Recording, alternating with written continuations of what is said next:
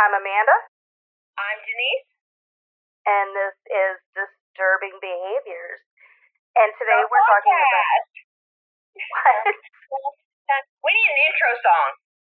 We have That's one. what we need. We do? Yeah, we have an intro song? We do, We have a yeah. theme? It gets edited in after the fact. Ooh. See, I learned things. I learned things all the time. And we're going to note that this is the most sober I have ever been during one of these sessions, so this should be entertaining. So feel special. She stayed sober for you people. I only took one gummy, just so we know. Well, I feel as opposed to the 3 I normally take. So anyhow, we're going to talk about the childhood of Ariel Castro. This last month when we talked about Craig Price, he was a notorious killer from my home state, very close to where I grew up.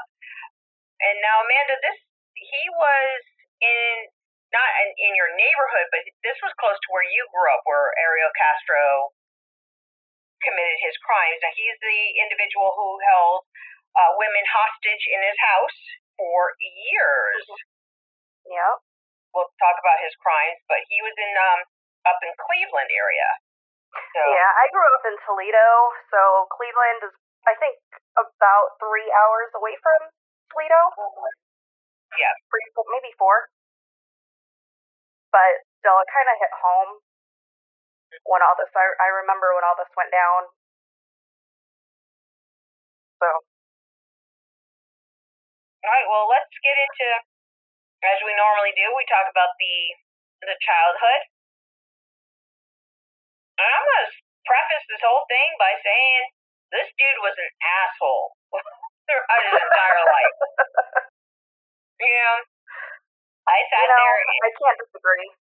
Yeah, well, we sat there and when we talked about Aileen Wuornos, we really talked about, we had sympathy for her. Mm-hmm. We had sympathy with her up to and through the first victim with her. And then after that, obviously there's some issues. This guy, first of all, there's not a whole lot to be found about his childhood, talking about his childhood. Now, he was born July 10th, 1960 in Puerto Rico. And that, well, pretty much any place that you want to look will tell you his birth date. Yeah. But I went on to biography.com trying to find some of his just some of his information. Basically, there's really not a lot. I did see a lot on Wikipedia. I don't really like to go on Wikipedia because it can be edited, so I don't like to use that as a source. But shockingly, the website that had the most amount of information about him was the criminalminds.fandom.com, which is the Criminal Minds wiki, which, yeah, a little sad about that. So he was born to his father, Pedro Castro, his mom, Lillian Rodriguez. Now, he was born in 1960. In 1962, his mom, Lillian, discovered that his father, Pedro, had a second marriage. So he was married to somebody else. And that woman had 4 children. So from what I can gather,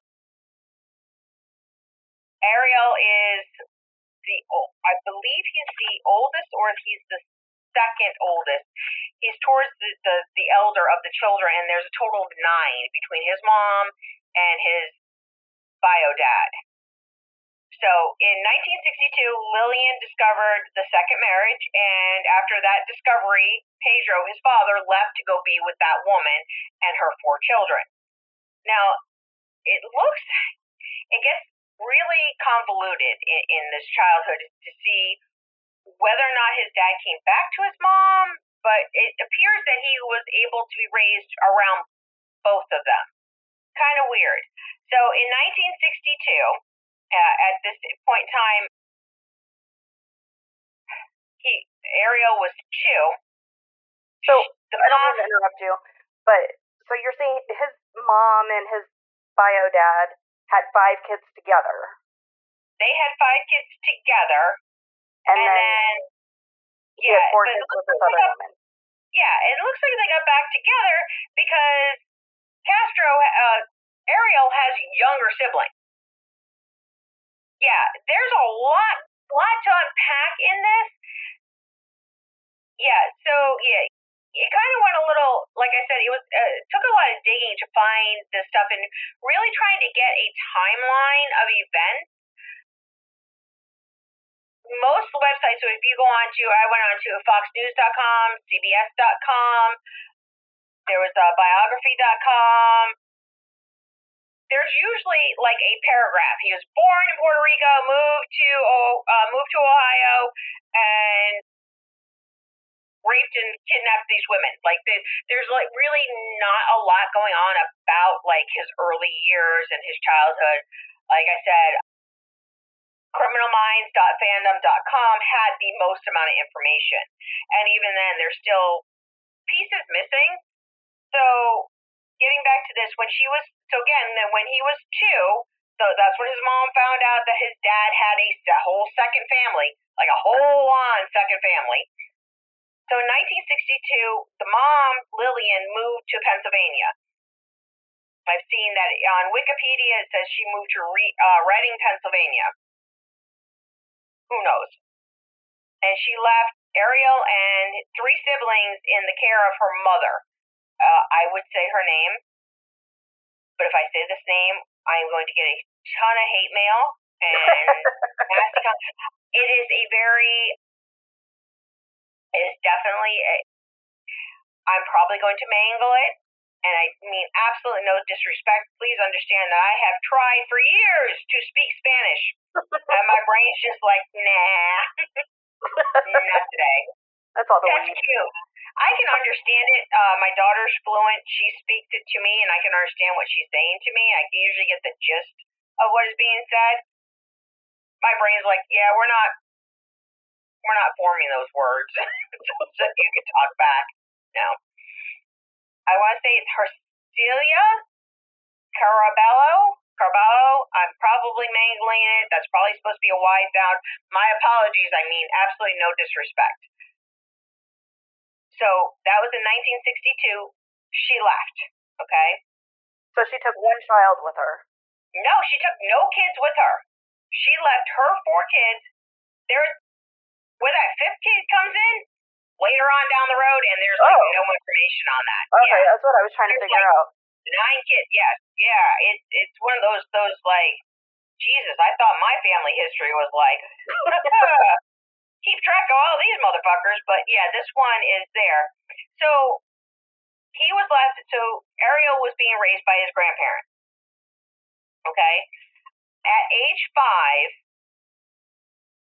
Now, he did not make this allegation when it was happening. He made the allegation much later. I think it was around the time that he was caught is when he started saying, well, I was sexually assaulted too. But he's stating that at the age of 5, he was repeatedly fingered in the anus by a 9-year-old neighborhood boy. He never reported it, but he points to that event as being the cause for that he became obsessed with sex and masturbating as often as possible. Having raised 3 sons, 9's a little young for that activity, but I will say that when they get into that prepubescent puberty state, that's kind of their default setting. Anyhow, so in 1966, the mother returned. So now this whole time, for 4 years, she was not in Puerto Rico, because Puerto Rico is a United States territory. She was in the continental United States without her children. Okay? So now and Ariel alleges that when his mother came back, she was verbally and physically abusive, that she would insult him, that he would beat her. She would beat him with objects, shoes, the hands, anything. And then in 1970, that's when they moved to Cleveland, Ohio. And they moved there because Ariel's father's brother, which would be his paternal uncle, I want to say Stacy, I'm probably mangling it, and again, I apologize, had opened a record shop and, had them come live there. So that's what I'm saying. It's like hard to figure out what the parental statuses are. His dad did pass away in 2004. His mother is still very much alive, and the siblings have kind of gone to the wind. So that in 1970, they moved to Cleveland, Ohio. And at that point in time, like once they got moved over in 1970, so at this point in time, Ariel was 10, the uncle seemed to have taken an interest in him and gave him a guitar and started teaching him lessons. And he actually became a professional bass player. Now, for the rest of his childhood, it does not look like he had a criminal interaction. It does not look like he was committing crimes before the age of 18. It does indicate significant domestic violence, that he was making allegations of domestic violence between his parents. And then when he got married, his first wife, he was very abusive. I think that was really the crime before the crime, is his treatment of his wife. Yeah. Because he stalked her. He stalked her. She was a neighborhood. Let me see if I can pull this up again. She was a neighborhood, obviously like a neighbor. And he was obsessed with her. So did he stalk her before they got together? Or it looks like he was very persistent with her. And they have 4 children. So, and she was, Romelda Figueroa. And that wasn't it.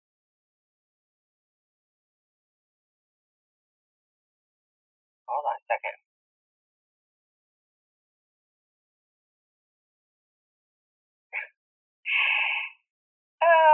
And it looks like she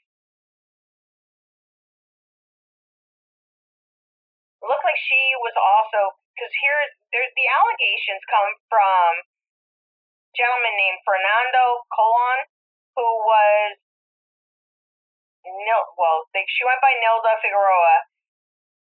She went to go live with him after she left Castro. Okay? And again, this is all hearsay. She passed away. But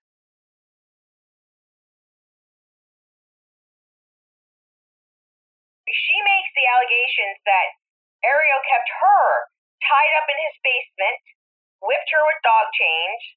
I mean, basically everything that he did to those poor women he kidnapped, he was doing to her. He beat them in kind of the same way.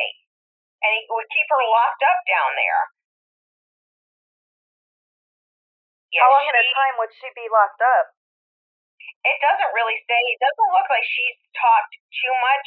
And what I am getting is largely hearsay, like stuff that she allegedly said to the boyfriend. And this stuff all came out after he had been arrested. So how much is true? I'm not devaluing it, and I'm certainly not dismissing it, because, what he did to those women obviously took a lot of thought.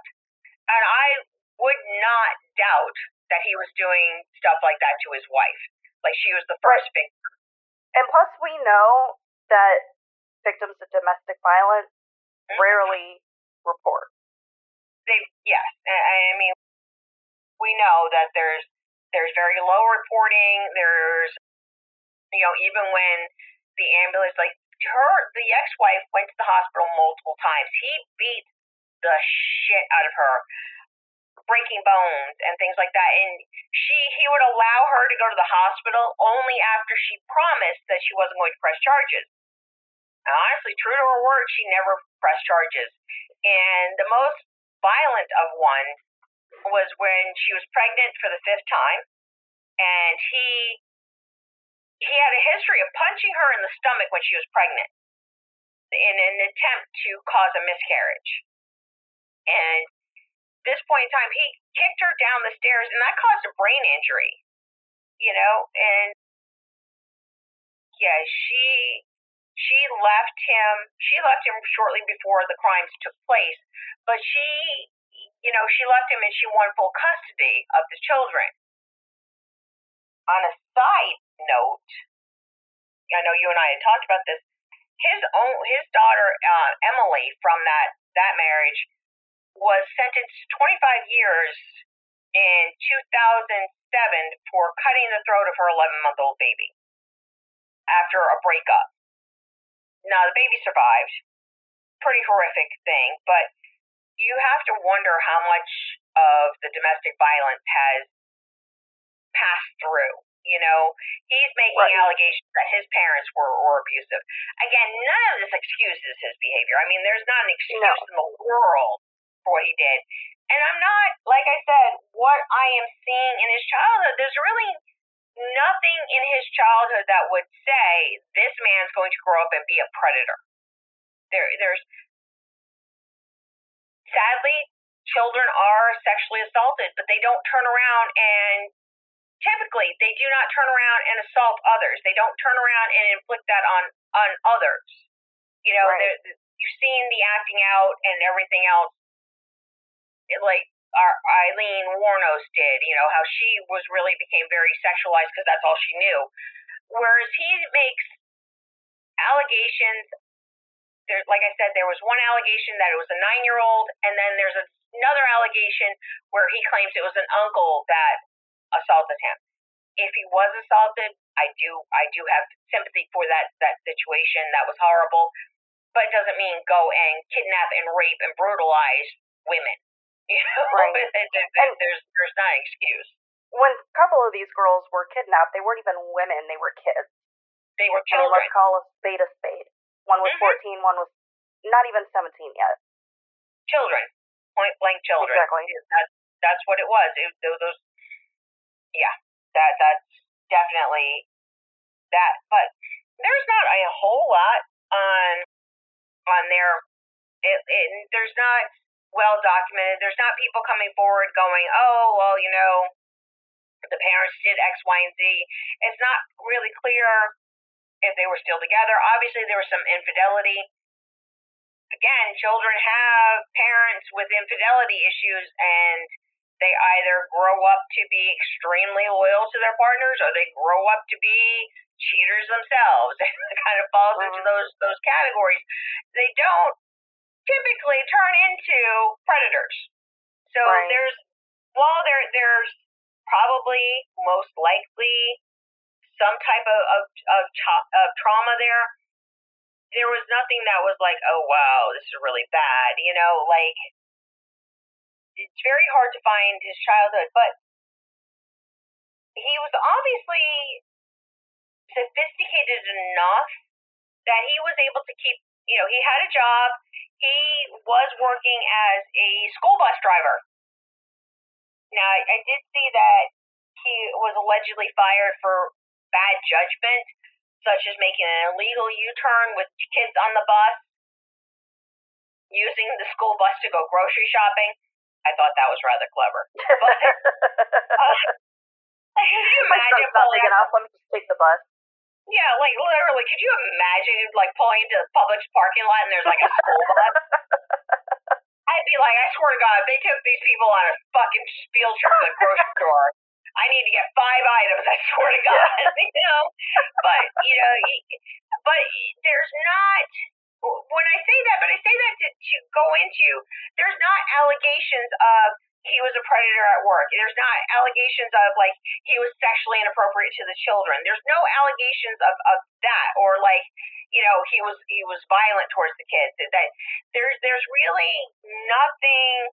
But that's almost, if you look at it from from somebody, if we take this as an extreme form of domestic violence, the perpetrators are typically narcissists. On some level, they have narcissistic tendencies, but they're also typically charming to others outside the family.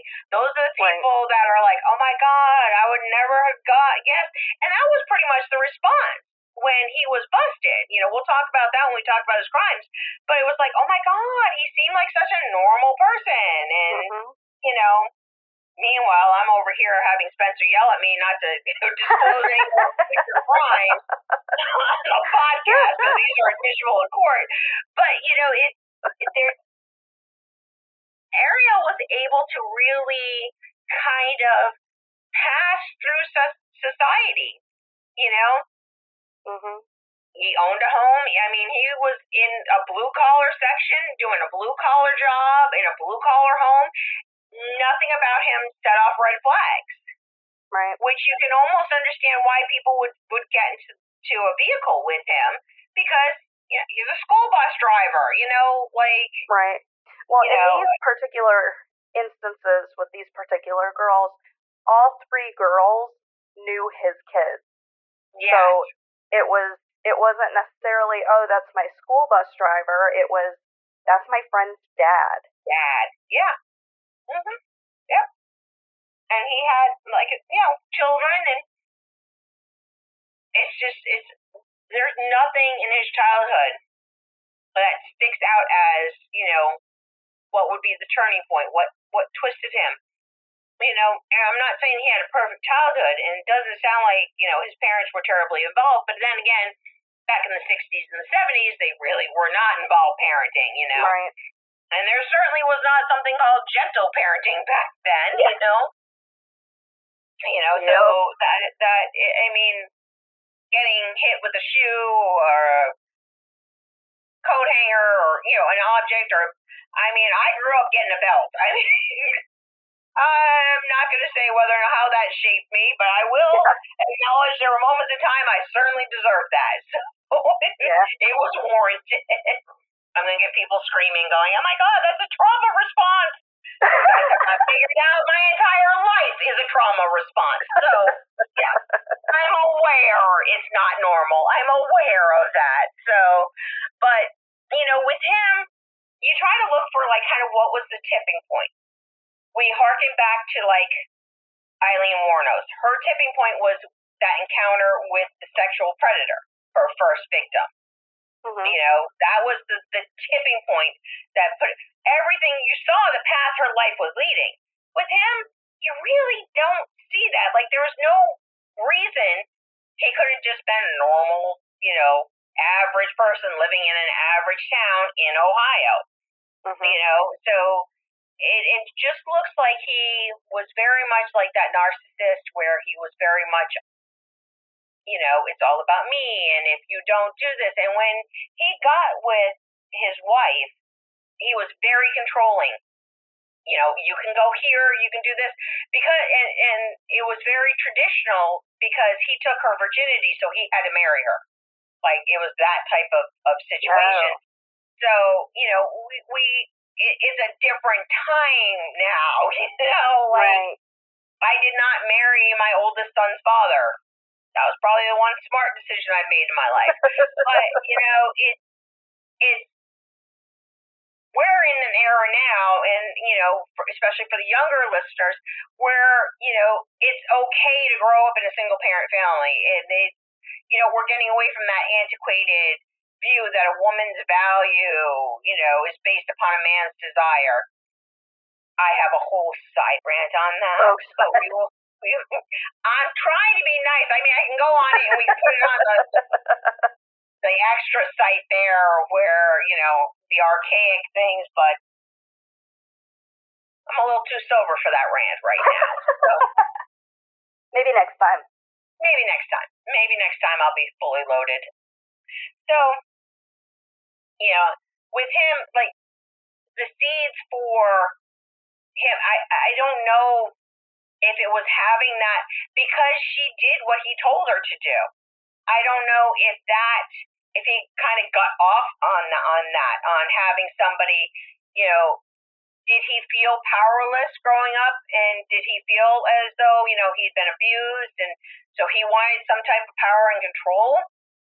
That's a good question. It could be. Yeah. It could be, you do see, again, when we talk about trauma responses, because again, my entire fucking life is a trauma response, I'm sorry, I'm watching TV, I need to shut off. This woman's like, my dog swallowed some water. Bitch, you would die if you saw what my dog's doing in the fucking pond over here. My God, he drank some water, like he chased a ball, and he grabbed the ball, and it was in the water. And I fucking can't. Listen, I might be white, but I'm not that fucking white, okay? Oh. I cannot. All right, I'm sorry. I digress. I had the TV on for my goon squad, and I'm like, yeah. Now you're part of it. Now I'm part of it. Part okay. of the goon squad. It's like, oh my God, my dog got spit water. Jesus Christ. Anyhow. I gotta love recording with somebody who's a little neurodivergent at times. It's fun. Spicy. We never know which direction my brain's gonna go. But yeah, so, exactly. It's one of those super bouncer balls. One of Bailey's balls. It is. There's a ring. So,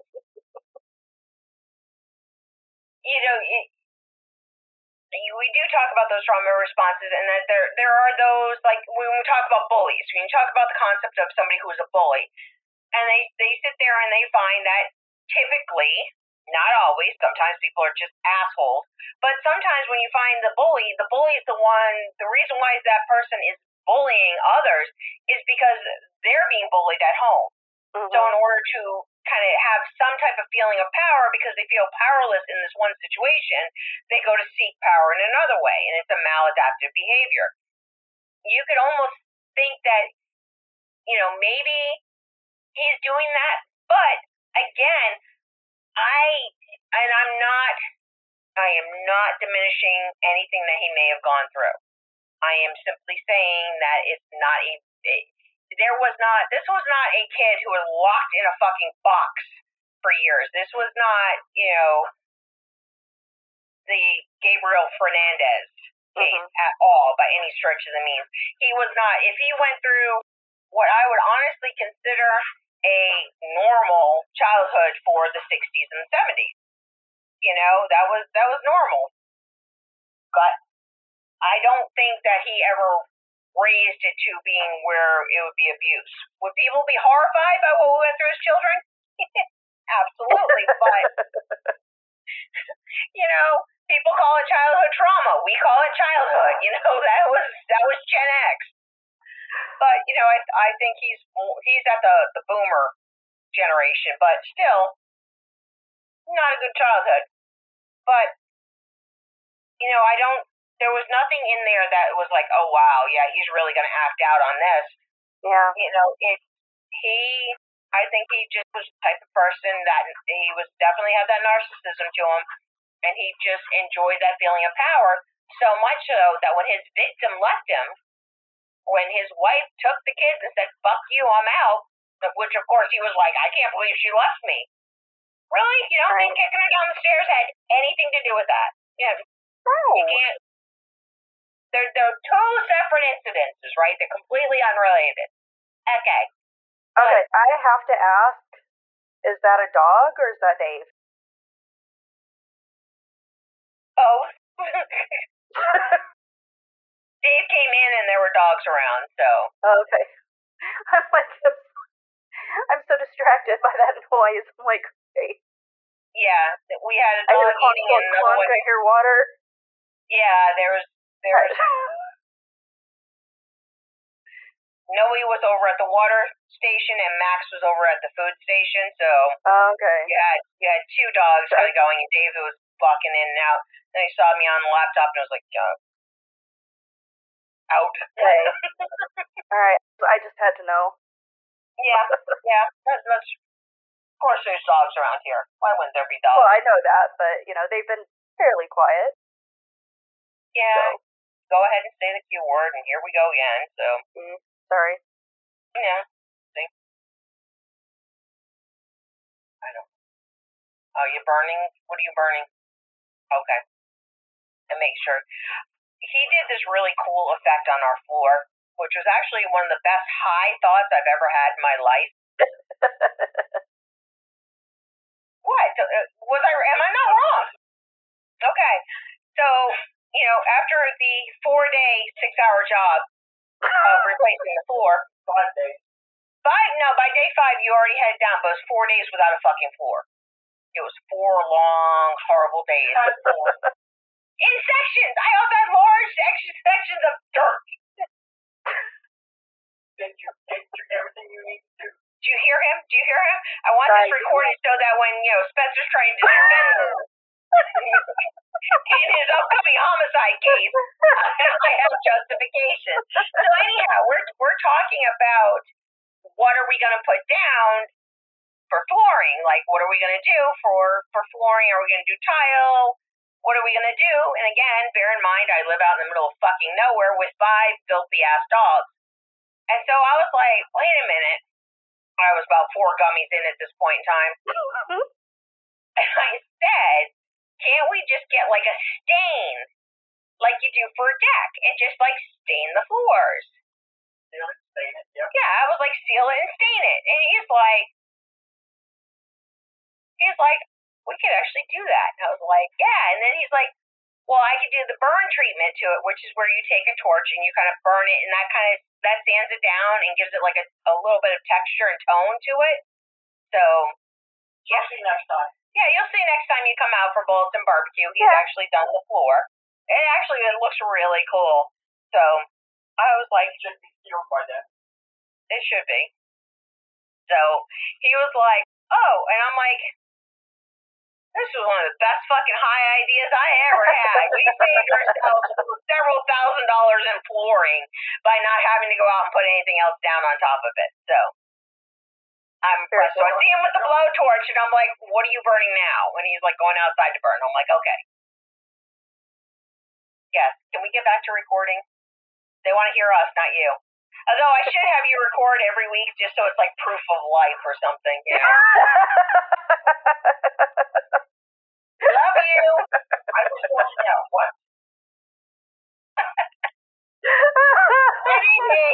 Everybody knows what that is. That is a blowtorch, and he is turning it on and off. I said I should have you record every week as proof of life.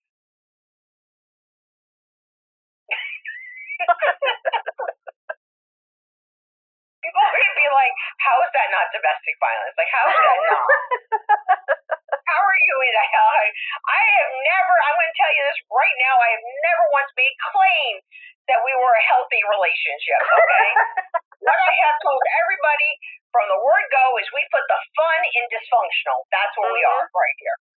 And you know what? Here's the difference. Every relationship has a level of dysfunction to it.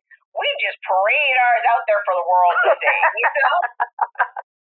Are there moments in time I honestly think, well, whoops, a little accidental discharge, a little whoopsie-doodle, But I'm going to tell you right now, he thinks the same thing about me, too. I know what a challenge I am to live with. I understand that. I am quite sure that there are moments in time where he's just like, don't you need to take a gummy and go to bed? And that's usually the cue where I know I've just like crossed some type of fucking line with him. I usually don't take a gummy and go to bed. I just kind of push it to see what happens. But again, the fun and dysfunctional, ladies and gentlemen. Yep. The fun and dysfunctional. Yeah, I can attest to that. Yeah, I'm just saying. I've seen it firsthand. You see it in action. So, but getting back to Mr. Castro here, honestly, I really think it was just kind of a power trip for him. He just enjoyed that control that just triggers, the pleasure principle in his brain, and he was just like, yep, you know. Honestly, I think kidnapping the first girl, and honestly, girl, not even a woman. She was what? Well, this one, she was still a girl, but the first one was 21 at the time of her abduction. 21. Yeah, and then to go, and I think that's what it was, the challenge. He got a woman, and then he got a child. I mean, she was an older child at almost 17, but still a child. Mm-hmm. And then the third one, she was 14. Yeah. A child. An actual, literal child. And I think that was part of that, that high that the serial offenders get, where they're looking for that, that feeling that they get when they commit their crimes, what they're getting for it, and just the horrific things. Like I said, we'll talk about his crimes, but his early childhood, there's not a whole lot on there. There's not a whole lot that pops out and says, oh, hey, this guy, future, predator. There's really not. Like I said, yes, every family has drama. Every family has dysfunction. Again, this was not a Gabriel Fernandez case where, he's being locked in a closet and, horribly abused and mistreated. It doesn't even indicate like he was a target child for the abuse, where they pick one child and like everybody, that child's the one that's blamed for everything, gets the worst of everything. Yeah. There wasn't even I couldn't find any indication of that either in his childhood. By all means, by all appearances, it looks like he had a normal childhood. Was he sexually assaulted? I don't know. I don't know, because again, these are the allegation that was made on the criminalmindsfandom.com site. It doesn't state when he made that allegation, that when he was 5, a 9-year-old did it. And then there was another one, I believe it was on cbsnews.com, where they alleged that an uncle did it. These statements, so that second statement, came out after he had been arrested. Mm-hmm. And it was almost like when he was in that justifying his behavior, he was like, well, why shouldn't they have been done? It was done to me, so I did it to them. Yeah. I'm a victim. I'm a victim too. Yeah. How true it is, I don't know. I don't, and it's hard because, again, male children are sexually assaulted. I mean, they are. We hear more about the female children than we do the males. That's. I don't know why in 2021 we still have the mindset that boys don't get abused and boys don't get molested and boys don't get raped. They can and they do. They report as even less rape than women. And especially when you start getting into, communities of color, it's almost, you have a lot of the old mindset of that if that happens to you as a man, you're less of a man. That you're been, emasculated if that has happened. And so you can't say anything because people won't view you as a man. And I know it's very sad, and men are much less likely to ask for assistance. Men are more likely to downplay issues than anything else.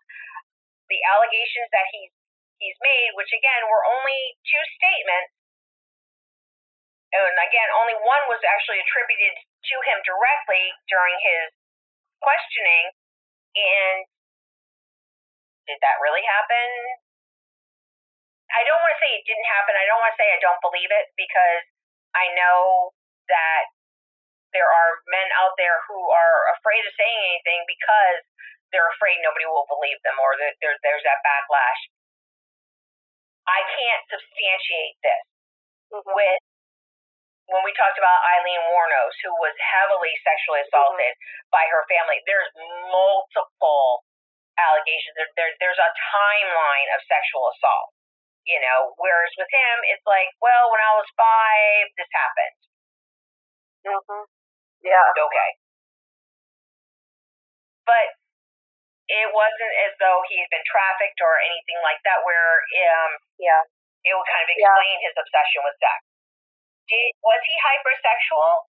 He could have been, and there are individuals who are obsessed with sex and obsessed with really rough sex, and that could be something that was going on with him. We will never know, but whatever, I'm going to just say this, whatever you're into, somebody else is into. So, I mean, if he wanted to lock somebody up, he could have found somebody. There are sites for that type of stuff. So whatever you're looking into, but also in those situations, it's always a consent. There's a consensual. There's boundaries. There are rules, and I think that he didn't want those boundaries. He didn't want those rules. He wanted the fear. He wanted the pain. He wanted the misery. That was important to him. Childhood. What was that? But I think what it is, when we look back at childhood, we really try to find the why, or what was going on, what was happening. Could there have been interventions? Could there have been this? Something shinier caught your attention? And when we talked about Craig Price, it didn't matter what the interventions was. His parents did everything right. Well, he still, next time we'll be talking about the crimes he still wasn't right. He was never going to be right. And I think that in the meantime, if you have enjoyed Ariel is kind of the same in that manner where he was going to. There's nobody else in his family that is violent. There's nobody else. Like I said, I did mention his daughter earlier, but out of his children, she's the only one who has criminal involvement. And she, she tried to plead a mental health defense. Do it for the crackhead. And fortunately, the baby survived. But yeah, she's doing time, and she should do follow time. Us on Twitter at DBThePod. There's not really a family at Disturbing Behavior. Family history. You can join our Facebook group. Mom and Dad aren't in jail. Disturbing Behavior. Discussion page, I think it's called. It's not from a long line of hey, by the time everybody gets to 18, they've been in and out of juvie half a dozen times. I don't even think Denise does exist. There's really not anything in his childhood spectacular that stands out that says this is why, or there's signs or red flags. It really an email at Disturbing Behaviors the podcast at gmail.com. So that's just, and I think that's about it. That's a better word. So I said, I think get in touch with us. We'd love to hear from you. I was babbling. There was a thought. It was really shiny and then it ran away. Proceed with caution.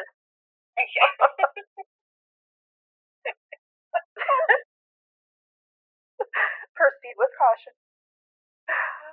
All right, we will see y'all next week. Yep.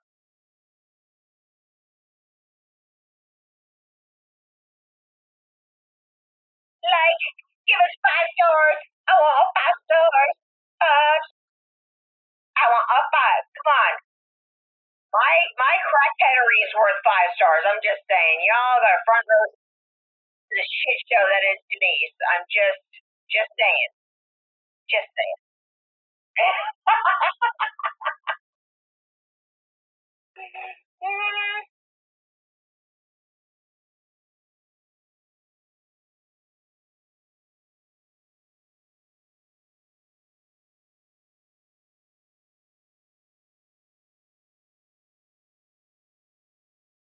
I know you're not looking at me for anything intelligent at this point.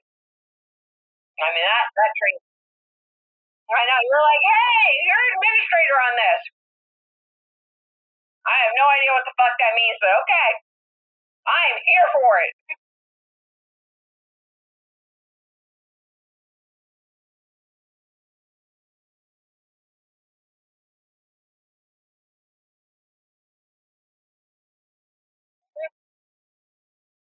out there.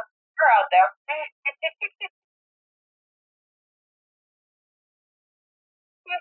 Just remember, Denise is feral, so, whatever response you get. Just saying, violence in a swamp,